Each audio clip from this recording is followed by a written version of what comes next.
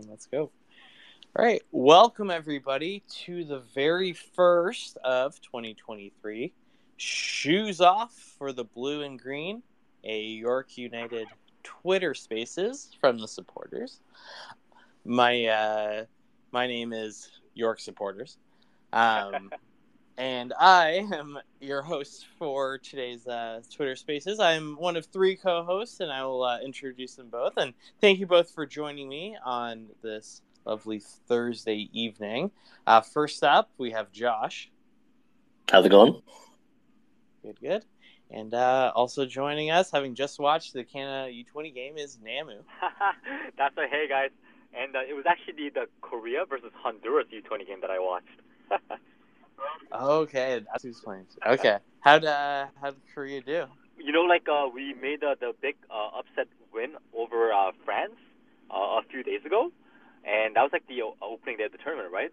So it kind of started off the tournament with a bang, and we just had like a difficult draw, like a 2-2 draw with Honduras. And, you know, I really treat the U20 World Cup as a serious tournament. It's basically like the World Juniors, right? And you know how they treat the World Juniors like so big in hockey, right? Like in Canada. So, you know, it's like the World Juniors of soccer right here, man. Yep. Sorry, were you going to say something, Josh? I was going to say, yeah, no, exactly. The U20 is always a pretty important tournament to watch. You get to see your up-and-comers and figure out who's going to be the next star. Yeah, with the U20s too. I mean, those are some players that are already, like, we know all too well, that are going to be some of your stars, some of your best players on your team might be some 19 or 20-year-olds. And I am a bit newer to kind of some of these kind of tournaments. Like, will you see those kind of top level players play if they're kind of on the top team internationally, or is it a mix of everything? Because you'll sometimes see in the Olympics, like, some teams will go all out. Like, I've seen like Neymar play for Brazil in the Olympics, but then again, some teams kind of don't really send their A team to different tournaments. So exactly right. So you know the last U20 World Cup was 4 years ago, and do you know who the Golden Boot for that tournament was? Take one guess, the hottest striker in the world right now. Oh, is it Mr. Erling Haaland? Mr. Erling Haaland was the Golden Boot winner in the U20 World Cup 4 years ago for Norway. He, I think, in one of the group stages, he had like 4 goals or 5 goals in a match or something like that. And at the time, I think he was still with his Austrian club, I think. I think he was probably with Red Bull Salzburg, if I want to guess. Maybe even with his Norwegian team, right? So we kind of like, you know, it was kind of like, wow, what is up with this guy? Like, is this a freak of nature? Like, what's going to happen? And look at him 4 years since then, right? So it is a big tournament for sure. And you're right, the Olympics, that's kind of like the U23 World Cup. But it's also true that, they don't always send their best U23s. And then you got that overage players for the Olympics. So then it's like a mishmash of whatever, right? So you're right. I don't treat the Olympics that seriously either. But the U20 World Cup, man, yeah, it's got all the best phenoms, like the golden balls from before, like Messi, Aguero, Pogba, and my guy Lee Gang-in last 4 years ago. All these guys are, these are like big names, right? So it's a sick tournament for sure, man. Yeah. Sweet. I will try to catch it now if I can. I just looked it up while he was he was on Molde for, I think they were a Norwegian side in 2018.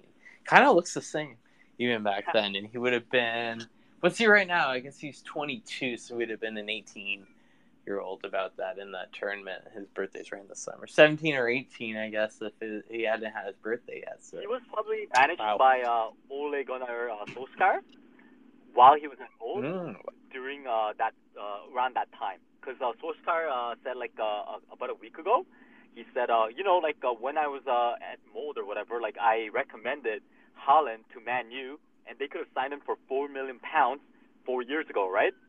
And look what's happened since. So, yeah. Everyone would have jumped at that, even paid him a little bit more than that. Well, let's get started with our favorite team locally that doesn't quite have Erling Haaland, but we had a few guys on the field that gave that kind of performance and those kind of shots on the field when we played on, I forget what day of week it was now, but Sunday, the 20th, was it? Against Halifax Wanderers. And looking this up live show against the Halifax Wanderers, where we win 3-0 with 2 goals in the first half. Both of our center defensive mids, if you will, scoring. The goals separated with one in between from Osama Alou, and with Austin Ricci getting multiple assists. I don't think actually credited with the second half Samaro goal, but he obviously caused it. It kind of deflected off a couple of guys that went straight to Samaru with his first goal for the Nine Stripes just a minute into the second half. Like I said, a loose goal kind of later in the first half, and the very first goal was a outside the box strike straight along the turf grass. No, there's grass field there, straight along the grass to right to the right of Filion, who just couldn't get there. It was Baldissimo who got his first goal of the season. So all three of those guys got their first goal of the year in the Canadian Premier League. So they tie our top leading goal scorer with 1 goal apiece, which is now split by 5 or 6 players now. If you're just looking at the Canadian Premier League and separating the Voyageurs Cup. But overall, I think our best performance of the season. What do you guys think? Oh, for sure. That was what we've been waiting to see through the whole season thus far. Hasn't been the greatest season up until this point, but like watching that's the team that's going to be a real contender. Like some of the performances we saw there, like Max. I don't know if Max got a lot of the credit that he deserved for that one, but the tackles he was doing were just absolutely phenomenal. We saw Nico with some great saves, and I mean Ricci, love having him back. Really proven himself, and has kind of come out of the weeds and has shown that he's probably one of the leading players in the CPL right now, in my opinion. Yeah, it was like the kind of performance that makes you like believe in this team, and you could kickstart like a run or something like that. Like 3-0 away in Halifax in front of that crowd. And I want to say the third goal, the one that Brent finished off with the rebound, I want to say that the passing that we had as a team to get out of our own half and to make it all the way down the pitch, I want to say that is probably the one of the best, if not the best play I've ever seen. York United, like a best passing sequence. It was beautiful to watch, man. Yeah, the ball control on that one was absolutely phenomenal. And just like everyone was in the right place, moving the ball exactly where it had to go. It was just that was a very beautiful play. Yeah, I know exactly what you're talking about, because it's almost right as the second half starts, York United was absolutely clicking. Not to say that Halifax weren't hadn't woken up yet for the second half. They, I think we can just put all the praise to York United. It goes player to player, mostly on the left side of the field there, but going all the way between the defense, between the midfield, and just like making the right runs when you need to. And again, the shout out to, I was going to mention this a little bit later, but it's a perfect time right now, the Canadian Premier League Player of the Week. Honors for Austin Ricci, who absolutely deserves it, who bombs down that left side, and then for the third final touch, and he sends it in, and then Clement Baez right there, but so is a Halifax defender, but it goes right to Brem, and again, perfect positioning multiple times, not just on that goal for York, but for other goals where the positioning is just phenomenal, and just the passing. There's when you can do that one touch passing like that, it's like our chant. It's like watching Brazil. Great. So I would love to. We have a very special guest who we're always awesome, very very happy when we have join us on one of these chats. The president general manager. I think there's probably some other ones that I'm forgetting, but he runs York United, and we're A happy man to of have many him. hats. And I think he's probably sorry. What was that? Man of many hats. Yeah, exactly. And the winning hat is the one that we had this weekend. It was the game on Saturday. Would you say that it was the best one of the season? It was just kind of the work that the guys have been going toward. Angus McNabb. Hi guys, evening. Welcome. Yeah, it's got to be, isn't it? 3-0 away up there, 5,500, 6,000 people, and it's that amazing thing in football when you've got a group of guys that are really determined to go out and do something. And that Brem goal at the start of the second half, it's that beautiful moment in football when you're the away team and you just shut up 6,000 people. It was bizarre watching it. Like, it was a really, really key moment, and I think a key learning for our squad in when you get the chance to take momentum and energy away from someone, you've got to do it.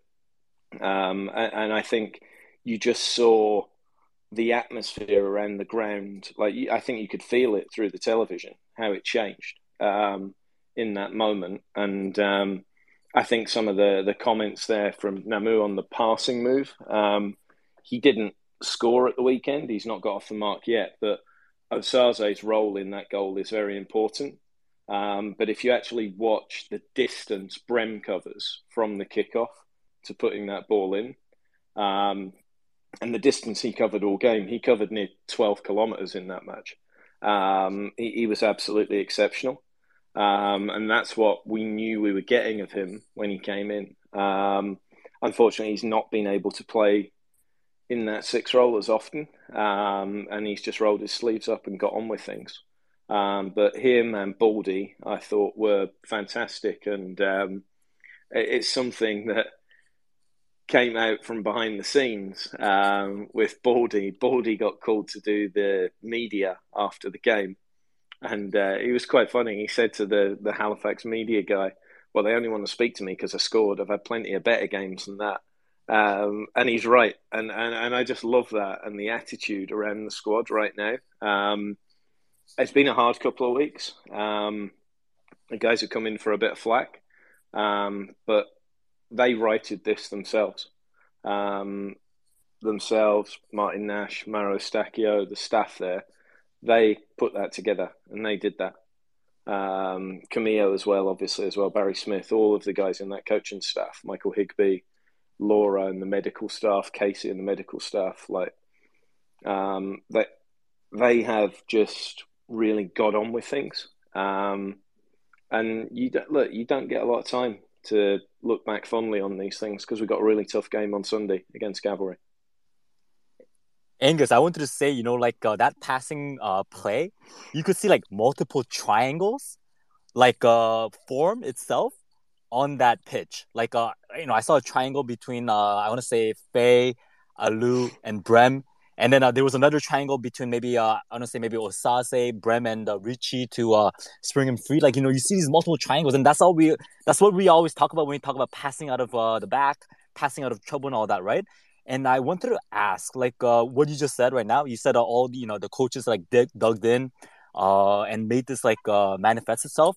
Did you or the coaching staff see something different? Did you guys prep a little bit differently for this game after the back-to-back 4-1 losses, right? We had a 4-1 loss against Vancouver, then we had a 4-1 loss against Pacific, and did the boys go, obviously this is not acceptable. Obviously we have to train, 110% as we always do, but was there something extra that you saw? What was the change in the mindset or the preparation?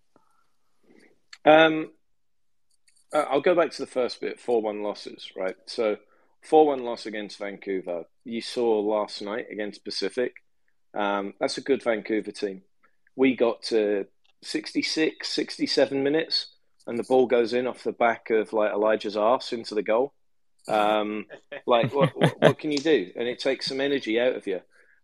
We had chances to that point as well. We then you were also the only CPL team to score on an MLS team. Yeah, and that's fine. But I think the bigger bit in that is we've all created chances. Whether it was Pacific last night, whether it was Forge against Montreal, whether it was ourselves, everyone's created chances when they've come up against MLS opposition. You just see again, it is a real game. Modern football is a game of momentum and energy. You've got a lot of teams who are capable of creating chances, and the best teams take them. And the teams that finish at the top end take them. You're creating, everyone is trying to create, and Namu mentions these triangles, these great passing moves. Everyone is trying to create shooting opportunities as close to goal as possible to have a higher probability of scoring, a higher XG on every shot. It's what teams look at, it's how they evaluate play, it's all of these things. But equally, as teams are set up to try and achieve that, teams are set up to try and combat it. So sometimes it comes to a mindset thing and it clicking. And I think for us in Halifax at the weekend, we were front foot when we were out of possession. We really didn't let them settle. I think there's been a lot made of the changes Patrice has made in Halifax and how he's building up play and things there. But there were certain things that we felt we could go at. And there were certain things that we felt with the personnel, not just the 11 that started, but the entire squad, how we can get at teams and be more aggressive in our press. Osaze is a very good athlete and presses well. Brian has covered a lot of ground as well and pressed well, and maybe not got the support from others and responding to his triggers when he's gone. And that came together very well for us on the weekend. So the passing and things there, Nashi's always on at the guys to play quicker. He's always asking them, can that be one touch instead of two? Can that be two touches instead of three? And can we play faster? And I think things just clicked for us. We had chances before the ball went in from Baldy. But like, he took the space, he drove forward, he was aggressive, and he took the shot on, and that generated us momentum.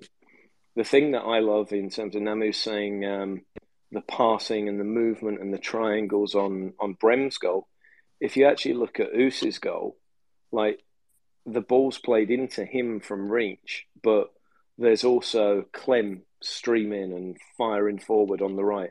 Once the pass is given, reach continues on and goes forward and pulls and creates doubt for the centre back in, is someone going in behind?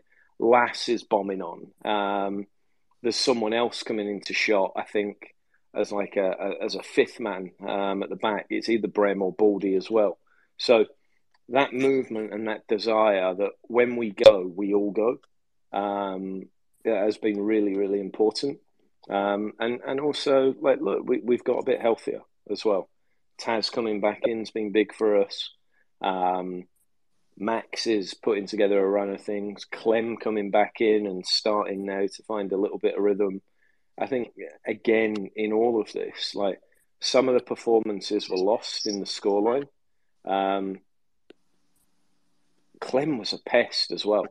Like, the number of balls that flew across the 6-yard box, the number of times that he found little pockets and Oos just made the pass. Like, that's really pleasing for us. And it's not necessarily just about, like, the 11 people that will play. It's about the fact that, or the 18 that were in that squad that won at Halifax. It's the return to fitness and getting closer in, like, Johnny's starting to get closer and got some minutes at the end. Mikey Petrazo's got minutes in 2 games and is starting to look sharp. And if you look at the isolated moments from him, he's taking people on and beating the first man again. That's going to be a real asset to us. And then you've got Mo and Jeremy to come back in as well. And you guys just see Friday night, Saturday or Sunday. But what that does for us as a group in the training environment during the week is absolutely vital, because the quality is much higher, the competition is higher, and like we're going to be at the point where it's not going to be 18 fit bodies in a squad. Now she's going to have to drop some senior players, and that is hard, but it's what everyone in this group signed up for. Was that we believe this group has something, and we believe we can kick on. We've got 2 very hard games in the next 7 days, and then a road trip off the back of that. But it's exciting because we've got to just keep putting it together now. And I was so glad that you mentioned for the last game, you mentioned the overlaps on the Alu's goal, like with Richie and the Alu like overlapping each other like multiple times for each other, right? So that they can create space for each other. And I'm also so happy that you mentioned the pressing, because we were saying on the live match chat that we have on both Facebook Messenger and on Discord, we noticed the press, we noticed the aggressiveness, we noticed the tackles that were flying in all game long. Like, it was a complete different mindset you could see from the previous week. Like, those the boys came out to fight. We thought Max led with example. Like, he was sliding in like multiple times, right? We saw Taz sliding in multiple times. We saw the whole team pressing. So we're really hoping that energy off the ball, whether you're on offense or whether you're on defense, we hope to see that energy continue to translate to future games, especially now that the squad is getting healthier as well too, right? And my one like last quick question for you is, I'm noticing like during the when I'm watching these games, especially for our league matches, I feel like we've been incredibly unlucky in front of net, just like we were to start the last season as well. Like, I know you talked about XG as well, and I feel like both Dero and Brian Wright, they've been robbed on numerous occasions by like some really fantastic saves. I want to say like you're probably looking at the XG and such. I'm going to say that we're probably underperforming our XG quite a bit compared to other teams because we're getting robbed on some of these chances. Yeah, I think going into last weekend, we had underperformed our XG by about 6 goals. Like we'd created more big chances than anyone else in the league, and that was a problem. We also, in the Vancouver loss, that 2-1 loss, we were actually written to by the referees, and sort of we all across the league get a report across key incidents in games, and where there may have been like whether sort of decisions would be supported, whether they would be like logic in see how they could see how a decision was made, or if a decision was incorrect.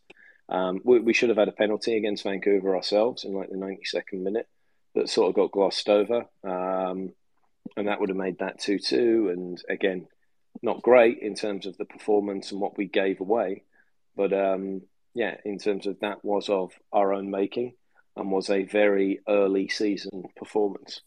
Our XG in that game, the probability on it all was not, that we look at, was not something that we should have come away with no points.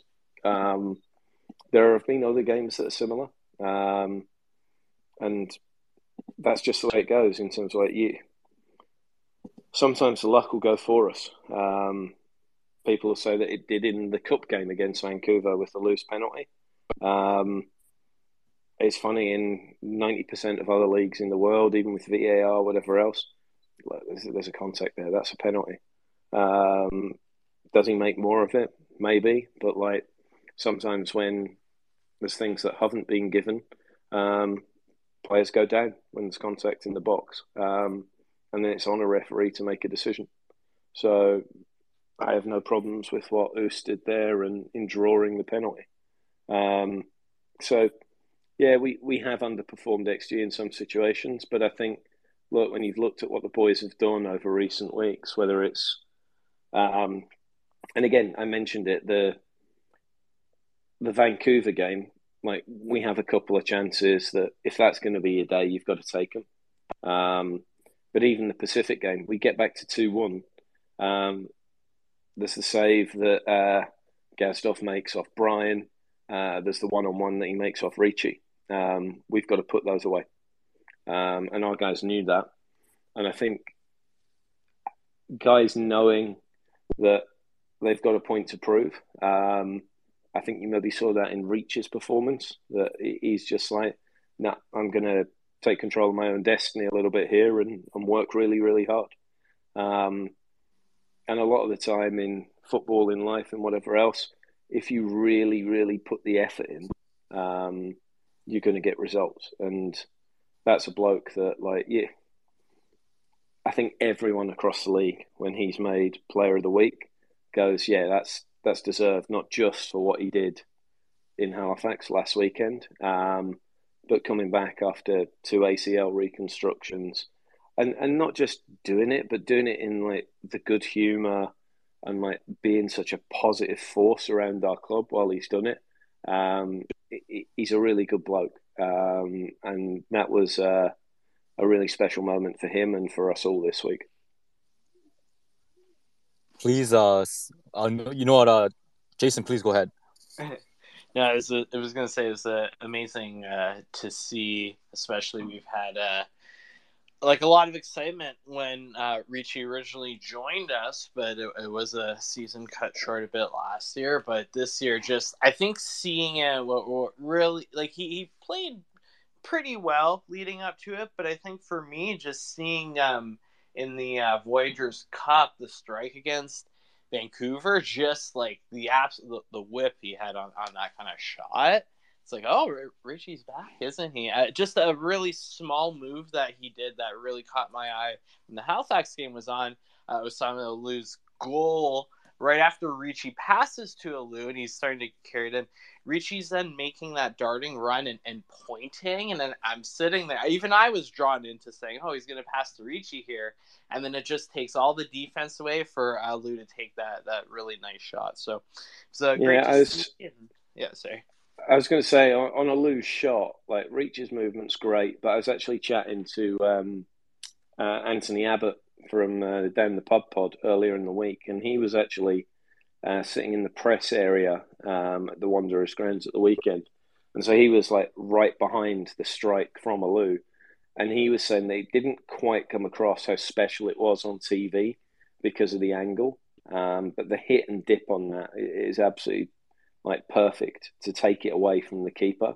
And was I don't know whether it's the angle at the Wanderers ground, whether it's a little bit lower than you would traditionally get. It's certainly lower than we have at YLS as a camera position.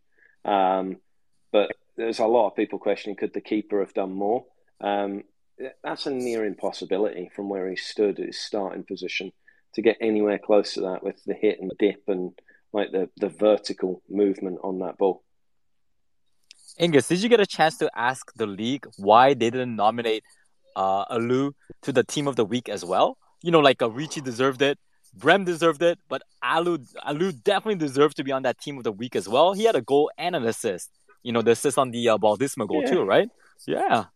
Yeah, it's subjective, isn't it? I mean, I think Christian Jack and Oliver Platt from One Soccer pull that together every week in a bit of a collaboration.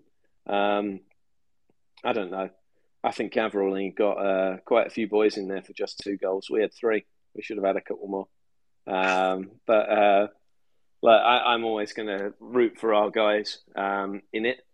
But I think it's really cliched, but every bloke in our team wouldn't care if they're team of the week, player of the week, whatever.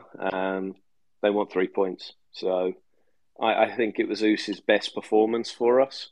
It's what we saw when we signed him. And I think people have still got to remember that he's a young player. He is under 21.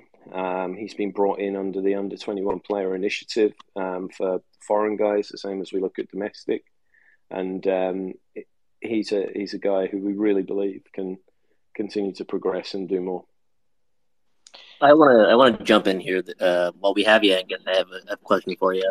So I think it would be fair to say that York has probably been one of the most unlucky clubs when it comes to injuries.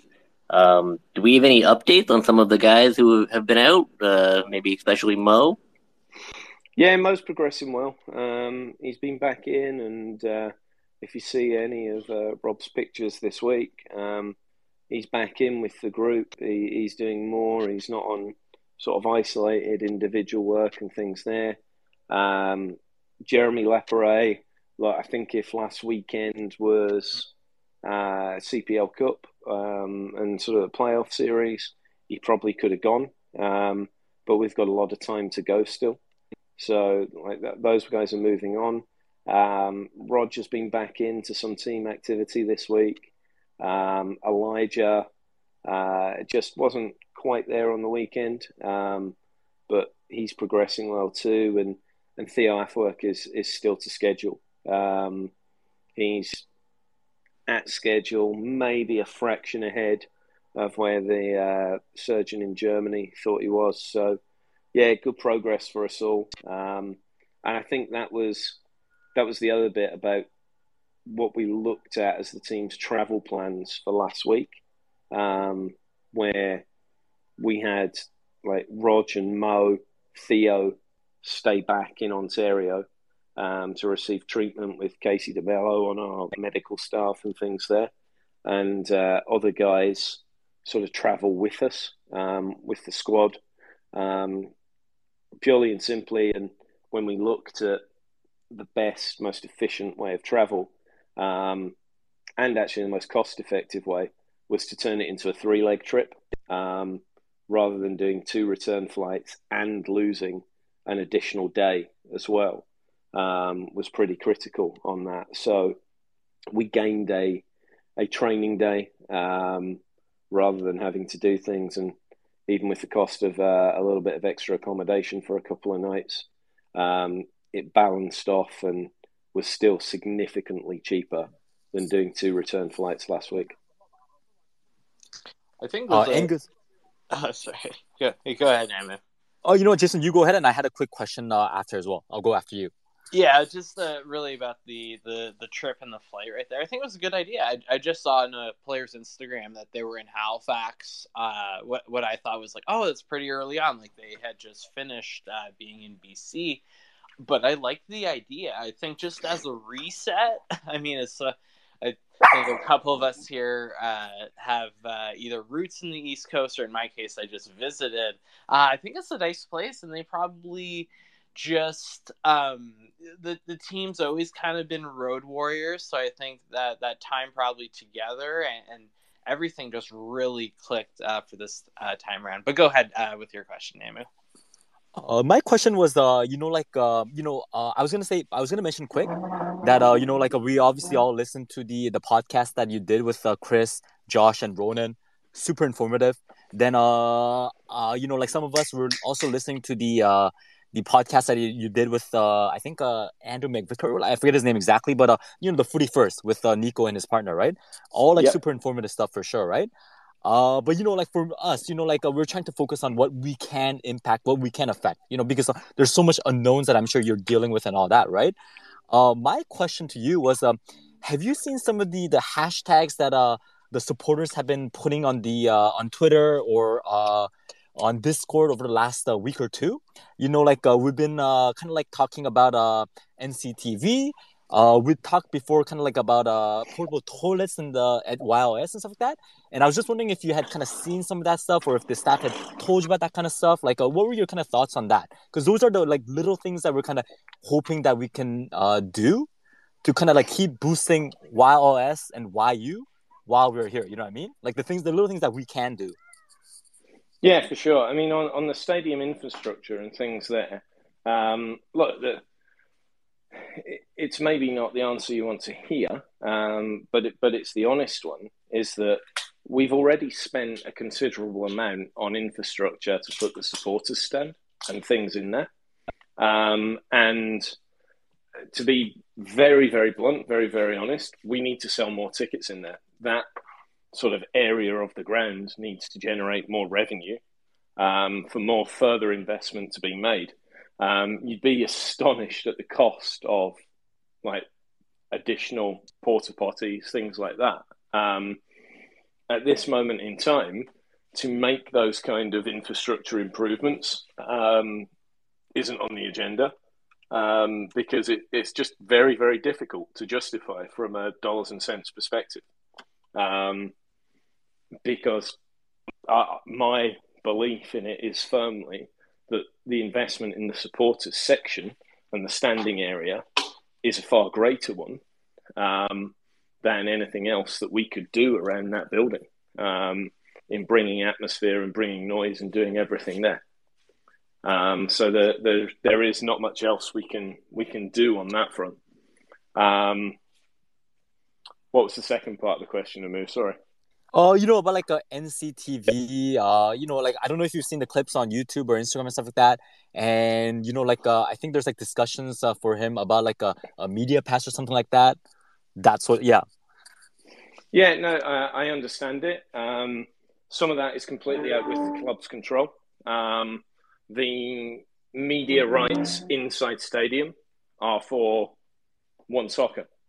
They are our broadcast partner, and they own the AV rights in stadium from the teams going out to warm-ups until the very last player is in the changing rooms after the final whistle. And when you look at fan TV around the world, it's shot outside the stadium. So there's not a great deal we can do there because we're dealing with not just domestic, but a company that is involved in the international rights market in MediaPro all over the world. So I understand that it might do something there. And on the actual media pass side of it, it's a very different sort of setup there in that this isn't sort of what would a media pass do there in terms of access? Because from what I see, the construct of the bit, the content that's produced is fan interviews in stadium and everything else that sits there. So it's, again, not the maybe not what you want to hear, but it's just... I always appreciate things that we don't want to hear and stuff like that. No, because like honest discussion is always going to propel us forward more than anything else, right? So no, like all these feedback is super helpful for sure, and we want to make sure to relay that for sure, right? And like hopefully like NCTV can figure out a solution. Like you see the benefits to the fan TV for sure. Like you see everybody having fun, the kids having fun, like when they're in the supporter stand, all that kind of stuff, right? And for the like for the toilets, like you saw like how we packed the stand for the last home game versus Vancouver, right? So we're definitely trying to fill that up, trying to make it as fun as possible. Like all this is related for sure. So we're definitely trying our best for sure. And we're just trying to hopefully, make our business case to you and to the staff, So, all is fair for sure. Yeah. No, for sure. I mean, look, if we're not just sort of filling it and making it look full, but if we are actually selling 200 GA tickets into that, it becomes a very different discussion. And there are things that we can look at there for sure. But actually getting more paid seats in through the gate is very important for us, and is something that we will be looking to bring on some more staff in the very short term. We've had some adding to our current staffing and adding to Brittany's team in office to backfill some staff that left in the early part of the year and the late part of last year. To really support that. And I can't say enough about how supportive the league have been on that as our owners right now in looking to make further investments in the club to help us grow attendance, which I think, again, is just an unbelievably positive sign in the sort of the belief in Commissioner Noonan and people around CPL HQ in ourselves as a club and Toronto as a market.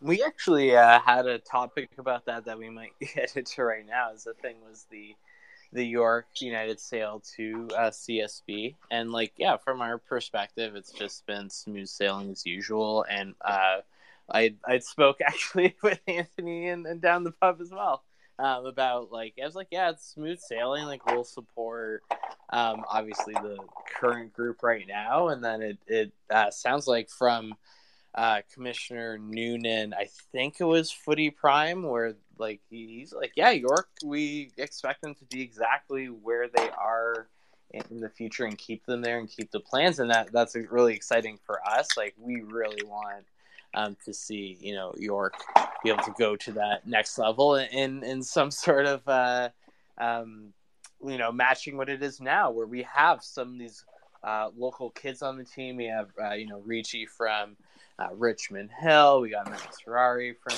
here, and now bringing in some players, whether it be right from the start or ones that you've brought in that are now making waves in France. If it's Abzi in Poland for Zator, and both of those guys in pretty tough relegation battles, but every week we see those guys playing like 90 minutes and starting every week, which is outstanding. The duo on Huntsville City. It was nice to see. Nice to see Isaiah as captain last week on Huntsville for their home opener as well. I know from chatting to his dad and his mum, who are still phenomenal supporters of our club. Daryl is brilliant. He has his suite still just a couple of doors down from where I'll be normally, and I love the fact that Isaiah's gone down there and is now starting to settle properly, captaining that team and doing what he can do. But I love the fact that still the connection that he is still back in the stadium and watching. And even Ronan Kratt, while he's still across in Germany, that his dad, that Martin's still turning up and he feels part of this as well. So it's awesome that what we're building there in connection to former players and things, and even some of the dialogue I had with Zat when he got called up for the last Canada squads. It shows that we've been doing the right things by our players, that they still care for this football club, and their families still care about it as well. All right, so I want to thank Angus. I think we're hitting about the hour mark here, so I want to wrap things up and keep it all nice and tidy. But I'd like to do a shout out to our Pride Raiser campaign, which will be in June. You can find the links on all of our social media pages. And we also have a fundraiser for our very own coach Juan, who does Etobicoke United FC. I definitely think these are some causes that are worth some coin if you're a fan of York United, and we're trying to keep these things kind of going. And again, thank you, Angus, for being here.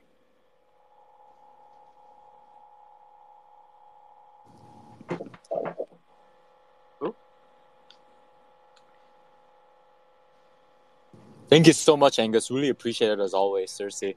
We see the work that's happening with North York Academy coming to visit, and with Woodbridge and Vaughan coming to play at YLS as a doubleheader.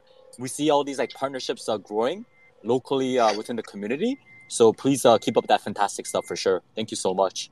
Yeah, no problem. And we're hoping to actually have some more doubleheaders later in the year with our own academy potentially playing as well. But whenever we put these doubleheaders together, a massive sort of thanks has to go to Brittany in our front office. The job right now that she is doing when it is a doubleheader, when it is that extra 3-4 hours early in gates opening and things like that, is phenomenal. And on the weekend, we really do hope that you'll get down earlier as well.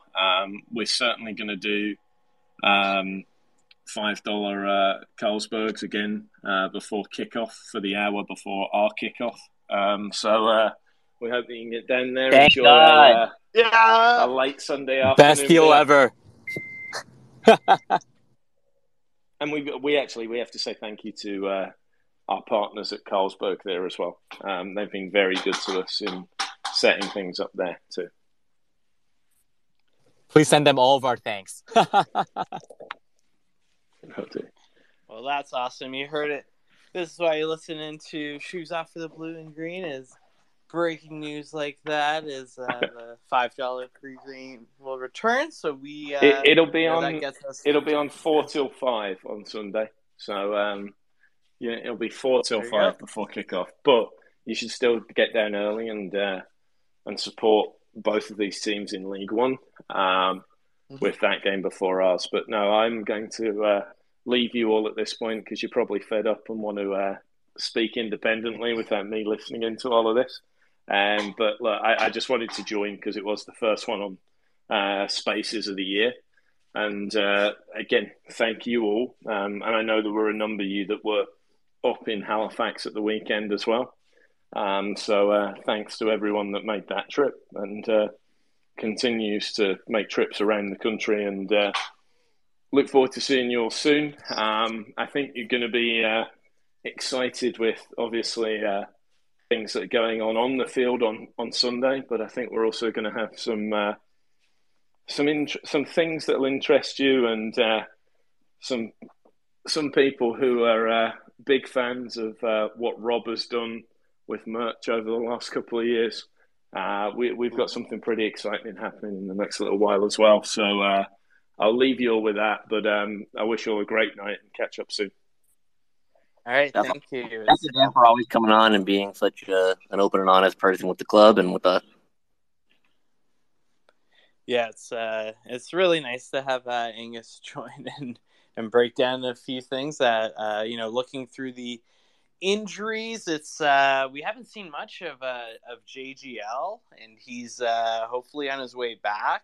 Sounds like Mo and Roger might be a bit further out, but on the good side of things, like the guys we've been getting back ever since we got Taskmaster Kudus back, he's played 90 minutes. Solid since, and even though a couple of those were in the 4-1 losses, we looked a bit better. I just want a quick, couple minutes, and now anyone can join that wants to join. You can request to speak. We've got a couple of different lineup formations that we've had, so moving kind of forward and looking a bit back on the two we've had. The most common one we've had both last year and this year was the 4-2-3-1. So the two holding midfields, and then the two wingers up top and the one striker. But we've played a little bit of 4-4-2, where we've been playing both Di Rosario and Wright. And I know, Namu, I know you like the tactics, and I know kind of everyone here has their opinion on some of the players that either have or haven't been scoring. So quick thoughts on kind of formations we might want to do moving forward. What has worked? What hasn't worked? I would say, before this 3-0 away win at Halifax, we were kind of talking about the different formations we'd like to see. But I mean, we just had Alou at the number 10 work brilliantly, right? So obviously you can't mess with the winning formula. So I'm sure we're going to see that at least for the next 2-3 games or so. And it all obviously depends on when Mo comes back as well, right? But the one big kind of theory that I had before the win was, if Mo's not on the roster, then I was wondering, does it still make sense to play a 4-2-3-1 with your number 10, your center attacking mid, kind of as a centerpiece, right? But now we know that Alou can fill that role quite well as well. So I'm assuming we're going to still see that 4-2-3-1 for a while. I think the 4-4-2 hasn't worked for us at all this year. We've seen the 4-4-2 maybe 2-3 times this year so far, with probably usually D-Row and right up top. I just don't see that build-up play. It doesn't look pretty. So I've never been a fan of 4-4-2 unless it's a specific type of a roster. I've kind of wanted to see a 4-3-3 with this squad. But it seems like the 4-2-3-1 is the way to go, man. And I'll say real quick, I just got home, so I'm gonna be kind of probably on mute for a little bit, but I'll be listening in for sure. So yeah. All right. Yeah, perfect. All right, we appreciate that, Nimi. Yeah, we're gonna wrap up pretty soon. I think one of the last things we can look at is, again, the table, where we're at now and where we'll be moving forward. So once we got the win against Halifax on Saturday, May 20th, that did move us into third place temporarily, but then Valor, Tide, and Cavalry won their first game of the season, pushing us to fifth. Now, under the new playoff format, that means we do have, a playoff spot technically, but just looking at the table, Forge and Pacific are 1 and 2, the only two teams in double-digit points. Cavalry is third on 8 points. So we'll get to what that means. If we beat them, we'll pass them. Then Valor's 1 point ahead of us on 7 points. We're tied with Vancouver FC on 6 points, and both Atletico and Wanderers are right behind us with 5. So from 3 to 8 in the table, it's very, very close right now. But if we do beat Cavalry, our 9 points are more than their 8, but they're just coming off a win. So what do we think about how the next week is going to go, in which we play Cavalry at home, and then we go to Forge. So that means we play the third and the first place team. What say you, Josh, and everyone else? I'm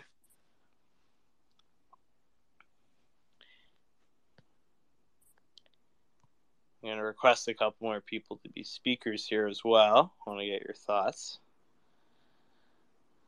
I know, like I sent the request out to a couple of the guys earlier as well. I said, don't be shy. I see Thomas in here. I see Juan in here. I see Mike in here. I'm sure you guys might be busy. I see Fernando's in here. Like, he can speak if you guys. So it's all friends in here. So please don't be shy. I was literally drinking a beer. I completely missed what you were saying, so I defer to Thomas. Yeah. I think the difference between the Wanderers and Cavalry is that the Wanderers, their 5 draws were more like, after that sort of dose reality, that's probably more like them. Whereas for Cavalry, the 5 draws were, whereas for the Wanderers, it was going undefeated. For the Cavs, it was more like just, they were getting very close. I think they never beat Ottawa, especially at home. So it's very promising from them. They're a great team, but I think if York just stick to their principles that they had in the last match, then I think they'll have a very, very good chance. But Cavalry, they're coming out Myra Bevan, who's on fire at the moment. Obviously, Escalante is going to get into people's faces. But I don't know if this team can draw a game, but I think I'd have to go for a draw, maybe 2-2. All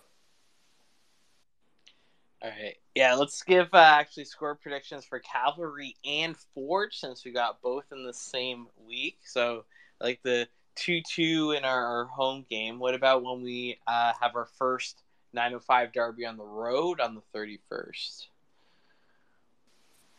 I mean, I don't know who it was in the group chat, but someone said the new chant, the "We Only Win Away" chant, that I have a feeling, given what happened the last time York was in Hamilton, or not the last time, but the one before that when we came out with the 3-1 win. I think it's going to be something similar. I would hate to say another draw, but I sort of can't see Forge staying undefeated for much longer, so I'd maybe go for a 2-1 York. But I'm always way more optimistic than I should be. No. My prediction. I got my predictions here. So for the weekend, Sunday, we got Cavs. And Thomas, I want to say I came up with that chant. It was just going off that usual chant that we do about the 9 stripes. We only went away. So I'm going to say Cavs. We're 2-1 Cavs, and we're going to be 3-2 against Forge. Alrighty, let's. I'm gonna say, Cavs do usually pretty well against us, and Carducci gets the clean sheet. So I'm gonna say it's Sunday. We're gonna go down 1-0, but then it's gonna fire up the boys, who are once again road warriors, and we're gonna go to that game. I'm gonna go to that game and watch us win 2-0 in Forge. Let's do it. Do we have any last couple score predictions before we kind of wrap things up here for this first episode? I don't have any score predictions, but I was going to say, I don't think I've ever seen a Sunday game at 5 p.m. before. That is not a great time. It's the weirdest for time. A game on a weekend. It is, right? It's not easy to get to. I mean, it sort of helps with this, the doubleheader, which maybe they were planning that before, and they only got it sorted, recently, but still, it's not even a traditional 7 o'clock or a 2 o'clock. It's 5. It's right in the middle. I guess it gets me home a little bit earlier at the end of things, but we also have, I think, a home game against Forge that's 7 on a Sunday too. So that's that also is a League One doubleheader. Yeah, time's all over the place. So I think we'll kind of about end it here. That our next home game is very, very soon. It's this Sunday, May 28th. It starts at 5 p.m. And yeah, come join us in the supporter section as well. And invite people. And I think for the Wednesday game, I'm bringing someone to their first ever CPL game. Which will be exciting. So that one is if you can make it to Hamilton on the 31st, which is Wednesday, we play our first ever 905 Derby on the road for the 2023 season. So we go to Forge, who right now are 3 wins, 3 draws, and haven't lost. So I guess that means I'm predicting their first ever loss this season. I don't know if that's a good omen or a bad one, but again, we seem to have Forge's number compared to a few of the other teams, and they've been playing really well, but we have to maybe hope for a letdown after they played Montreal. I was just even listening to the Footy First, Nico's podcast, a radio show with him and Nick, and now Sergio Camargo's on that one as well. Hopefully we can be on the winning side against Sergio Camargo this Sunday, even though he just scored. They Jason. were kind of going on and predicting CPL team making the Voyageurs Cup finals, but I guess we did not see that. So hopefully these 1 and 2 seeds right now, Forge and Pacific, get a little bit deflated that they could not do it against the Voyageurs Cup competition, and now that final is Montreal against the Vancouver Whitecaps, the team that defeated us in a game where that first half where we looked really, really good, and then things caught up. And like Angus eloquently said, goal off Elijah Adekube's ass kind of sunk our V Cup run. So, Jason, real quick, before you wrap it up, does anyone have any last thoughts before we wrap up? I want to say, we had one very important topic that we hadn't discussed that I wanted to ask if people wanted to chime in with their thoughts, and that's the sale of the club to CSB and all the potential sale that might be happening and all that, right? And I was actually going to even ask Angus before he left. I was going to ask, what's the status of Woodbine, the latest that he can share? What's the factor, what's the impact of the World Cup and all the funding that's kind of available with that? Playing a role in all this, whether there's any World Cup funding that's available for Woodbine from the CSA, from the city, or from the province. But I just want to ask you guys real quick, your guys' quick thoughts on this whole sale process so far over the past month or two. I think the World Cup's definitely going to help Woodbine a bit, whether it ends up becoming the home to what we currently know as York United, but obviously we know anything can be up in the air. As for the sale, what I'm very interested to see is what the transfer market looks like, and if it's just going to be an Angus thing getting transfers, or behind the scenes CSB, is that either going to be leaving pressure on other teams to accept deals, given that the big fish that is CSB is controlling the club right now. And if there's anything sort of behind the scenes that might affect either a low amount of transfers coming in or no transfers coming in, or a high amount of transfers coming in. That's a great point, because we know Edmonton had that whole special deal last year. It was such a basket case, right? Exactly. We know, I think, exactly. We helped out Edmonton so much with, Tobias, and with Ezra Gonzalez and all that. And there's so much other loans happening and all that. I'm obviously hoping right now, nobody said anything even close to that for YU and stuff, but it's a great question to consider over the next, 3 to 6 months or so. So great point, man. Yeah, I was someone that once I first heard it didn't feel like good news. I was like, oh crap, is this the actual end immediately? But I don't think first of all, I don't think we'll really see the CPL without a GTA, a Toronto kind of team at any one time. They'll either, if they want to quote unquote shut York down, I don't think that happens without something I don't know if it's Mississauga. I don't know if it's further downtown. I don't know if it's Vaughan or wherever it is on a building that's not built yet. You got to hope that like they'd move to there or something. But I mean, in terms of who would be interested, yeah, hopefully someone says, hey, there's a Toronto team and market I could get behind. But on the side of controversial topic, on the side of the original owners and the founders of the team, do we feel more on the side of, hey, like, thank you for bringing us York, thank you for bringing us this team, or is it a little bit more resentment and kind of like, hey, you were here for a bit, but less than 5 years, we're out the door? Like, maybe I'm a bit towards the second one. What do you guys think, though? That's such a great question that you asked, man, because obviously, like, we have nothing but thanks for the most part for the Baldasaras. And, like, I never knew, like, their net value. I don't know, like, anything about them financially and stuff like that. But, I've always kind of gone with the idea that they're, like, a pretty big deal within the GTA. I pass by Green Park model houses, like, all the time in Richmond Hill and stuff like that, right? Like, knowing, like, seeing back in 2019 that they had this big 15,000 seater stadium that they had planned in North Vaughan, in King City, right? And seeing all these discussions about a massive, not a massive, but 8,000 seater at Woodbine that Green Park was going to help with, it all made so much sense. So it was such a rug being pulled under you when that news of the sale broke out. It just didn't make any sense to me. I was like, what the heck, right?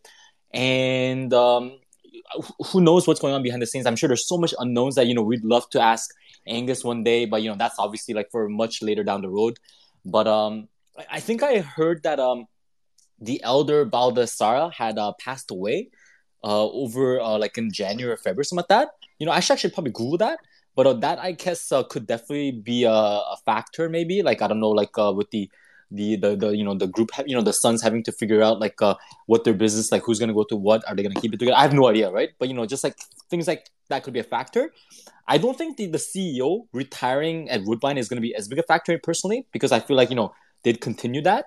But yeah, the Green Park thing was a massive blow for us, and without us knowing what's going on, there's not much we can say. But it's true that they didn't spend what we are hoping they'd spend, right? So it's a bittersweet for sure, man. What do you guys think? We got Sorry, what was the original question? I guess it's more or less like on the just our general feelings and thoughts on the news of the sale to CSB. Is it like I initially felt kind of pretty more on the upset side and the gloom and doom side, and then between even actually listening to the Stand Up for YU podcast episode with Angus and listening to them on other mediums, like just reading on even PL.ca articles about how everyone's staying in place. Like if the sale happened and Angus and stuff weren't there anymore, that's a totally different situation where I'm really worried about the state of things. But now I'm like, okay, I think I'm going to be seeing New York again in 2024, hopefully 2025 and beyond, and whether it's in York Lions Stadium. But like Angus said on some of the podcasts and other places, like we want our own home, and that would go a long way in having our own facilities in which they could be totally branded, like whether or not we outright own it or not, whether it's like looking at some of those renderings of Woodbine where that looks like a York United Stadium.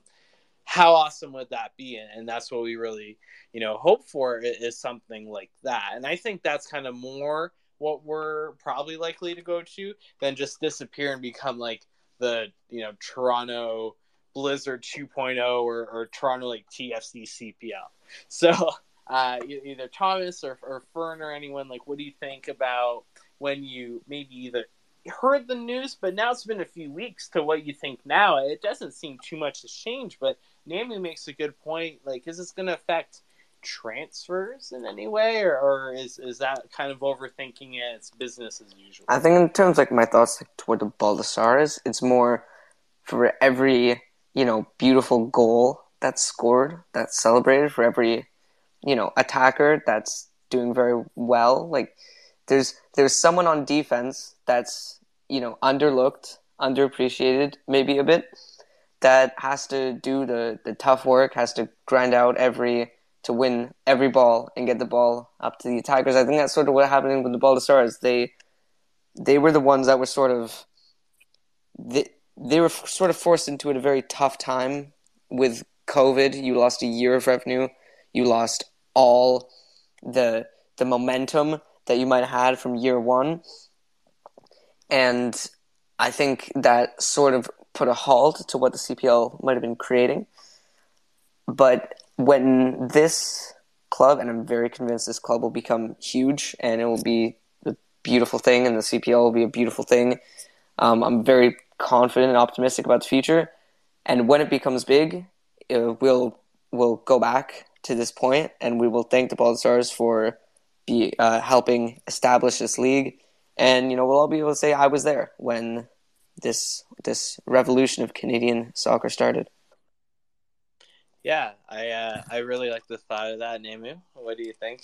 I thought that was a really well put, Thomas. It's true. We should be even lucky, appreciative, and grateful that we even have these owners who were willing to lose money to put a team in the CPL, in the GTA, like going up against TFC, going up against Rogers and Bell, going up against the MLC and all that, right? It's a crazy underdog of a fight that we all kind of fell in love with, right? So we should be even grateful that we even have these owners to begin with.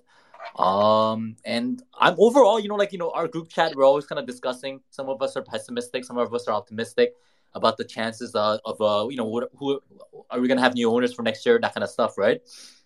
Overall, I'm pretty optimistic considering all the factors, even trying to be as neutral as possible. Like somebody said, fourth biggest city in North America. World Cup's coming in 3 years, so there's funding to be had.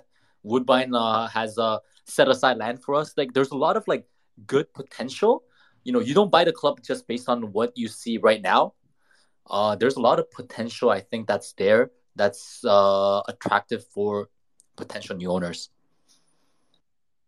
I absolutely think so. There's a lot to look at even in the transfer market. I think that's something that York United really shines with, that even goes a bit under the radar for whatever reason. Is you look at some of the, I brought up a few of the guys on the call when with Angus, and talking about how just you look at Abzi and Zator crushing it in Europe, and then you look at even MLS Next Pro were doing well. Other than I'm thinking maybe you have Lucas McNaughton and Mo Farsi that have gone pretty far, but those are just one guy a piece from those teams. And I think York, with the quote unquote sell on, or just getting guys onto other teams, has been really well. So that's a good track record that then might hopefully have people a bit interested in saying, hey, I want this team. We got our CEO, president, GM already in place, and we kind of have a young up and coming coach. We have some young local stars, so hopefully that appeals to someone. And it's a tough thing. I'm reading books, Soccernomics, right now. It gets to a lot of this is, it's not the best business always is owning a football team if all you're looking for is just dollars and cents. But it can be an incredible business for the culture and the community, and just being a fan of the sport, and saying you want this league to grow. It's very outstanding what you look at what's happening out west, where Josh Simpson, but also Rob Friend. I remember watching Rob Friend play for the national team. Owns a couple teams and is putting a lot of money into it. And hopefully, between the CPL, and I know a few of us are going to be fans of Project 8 as well. It's cool to see players involved in this, and hopefully something I keep thinking about is like, what if, Alphonso Davies says, I want to bring a team to Edmonton, and there's a perfect spot there and then the CPL for that.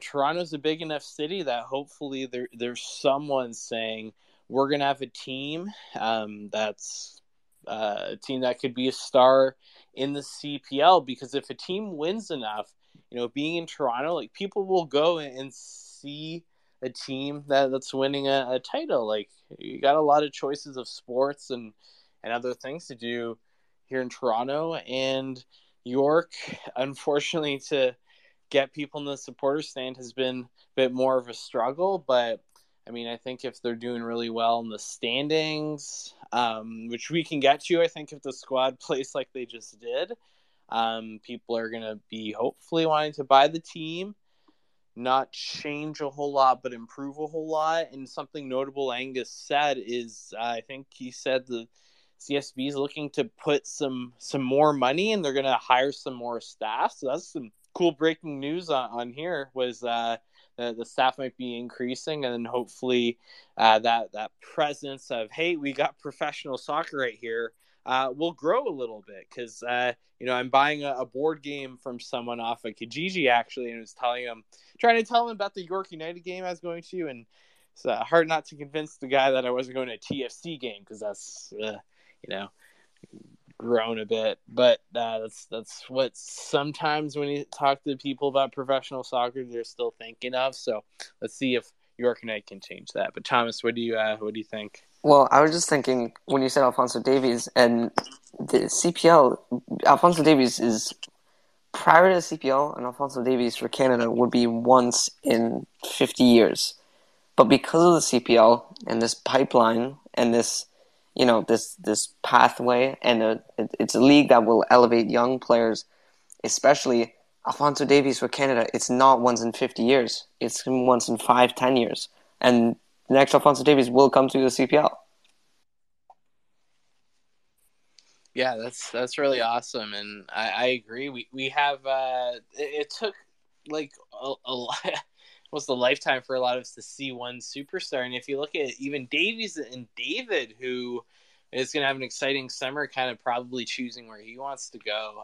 Who knows if Davies does the same and even moves up to somewhere else? But he's both of them got to be. Players that we're going to see a little bit more of. Like, there's actually a player I didn't mention earlier, and now Cavalry fans will be pretty mad at me for not thinking of Joel Waterman. That was someone who just really played, I think, the 1 year. Went straight to Montreal. Didn't play a whole ton in the first year there, but that's kind of be expected with the young player.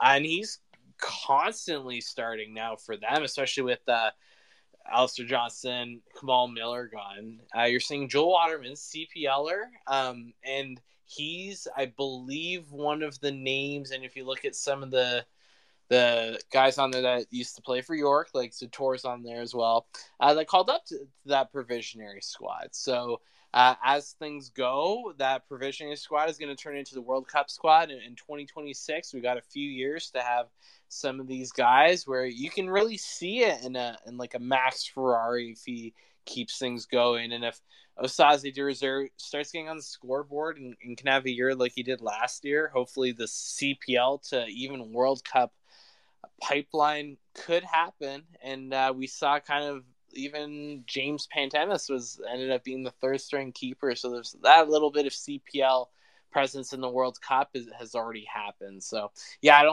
I don't think there's as much gloom and doom when you really look at it rationally at the state of just professional soccer in the country and around the world.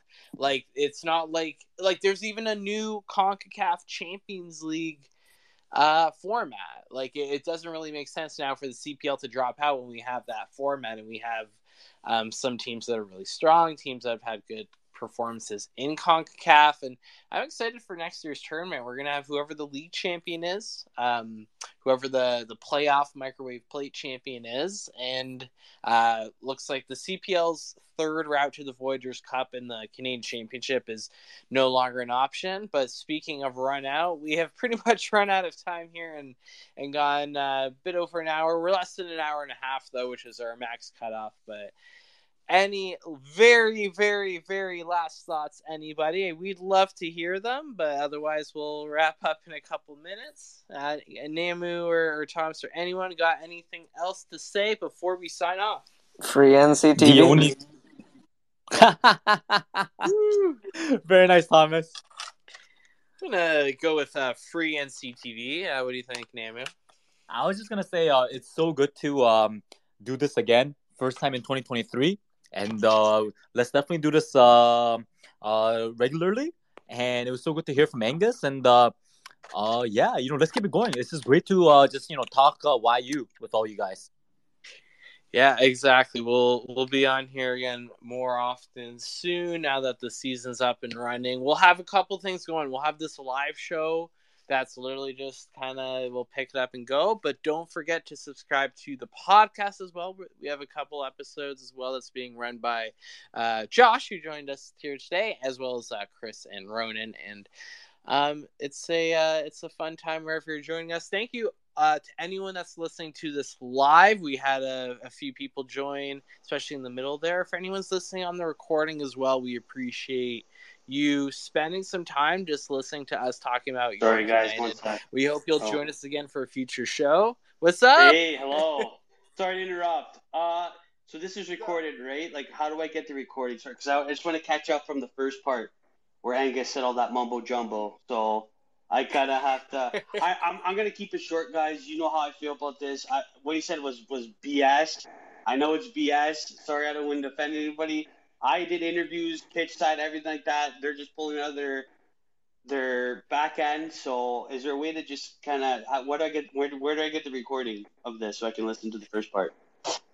Yeah, let's go. If you want to listen to the recording, this episode was recorded. We actually have it once the show is done. So, like, once we hit end on it, you can hit play recording, and it just plays it kind of like a regular episode. Amazing. So you can listen to it that way. Plus, hopefully it's recorded. I'm going to use my my tech brain and see if I can maybe throw this up on something like YouTube or something like that. But either way, it'll just be like one of the tweets on this account at York Supporters, and you can listen to the whole episode and even kind of zoom in and out. Amazing. And Jason, if you can get the audio like isolated, it'd be a fantastic like a podcast feed thingy as well too. So definitely something that we could look into for sure. But yeah, definitely tweet out the link because it's a perfect like a podcast episode as a just to listen in like after the fact. I believe the recording is good on Twitter up to 28 days. You have 28 days to listen to it. All right, perfect. Listen to this live. Going through the tech support, the options and everything. So we'll have it up for you. We'll figure that out. But if you just listen to us on Twitter or you're listening to us elsewhere, because we did figure out how to get it onto your podcast or YouTube, we appreciate you listening to Shoes Off for the Blue and Green. Have a good night, everybody. See you guys. Bye. Cheers, everybody. Thanks for having me on. Bye. Yep. Have a good night.